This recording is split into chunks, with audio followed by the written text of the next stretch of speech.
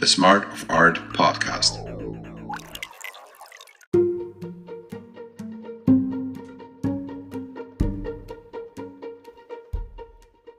The functions of art are unlimited, but if you reduce art to functions, art becomes useless, because art itself has no function.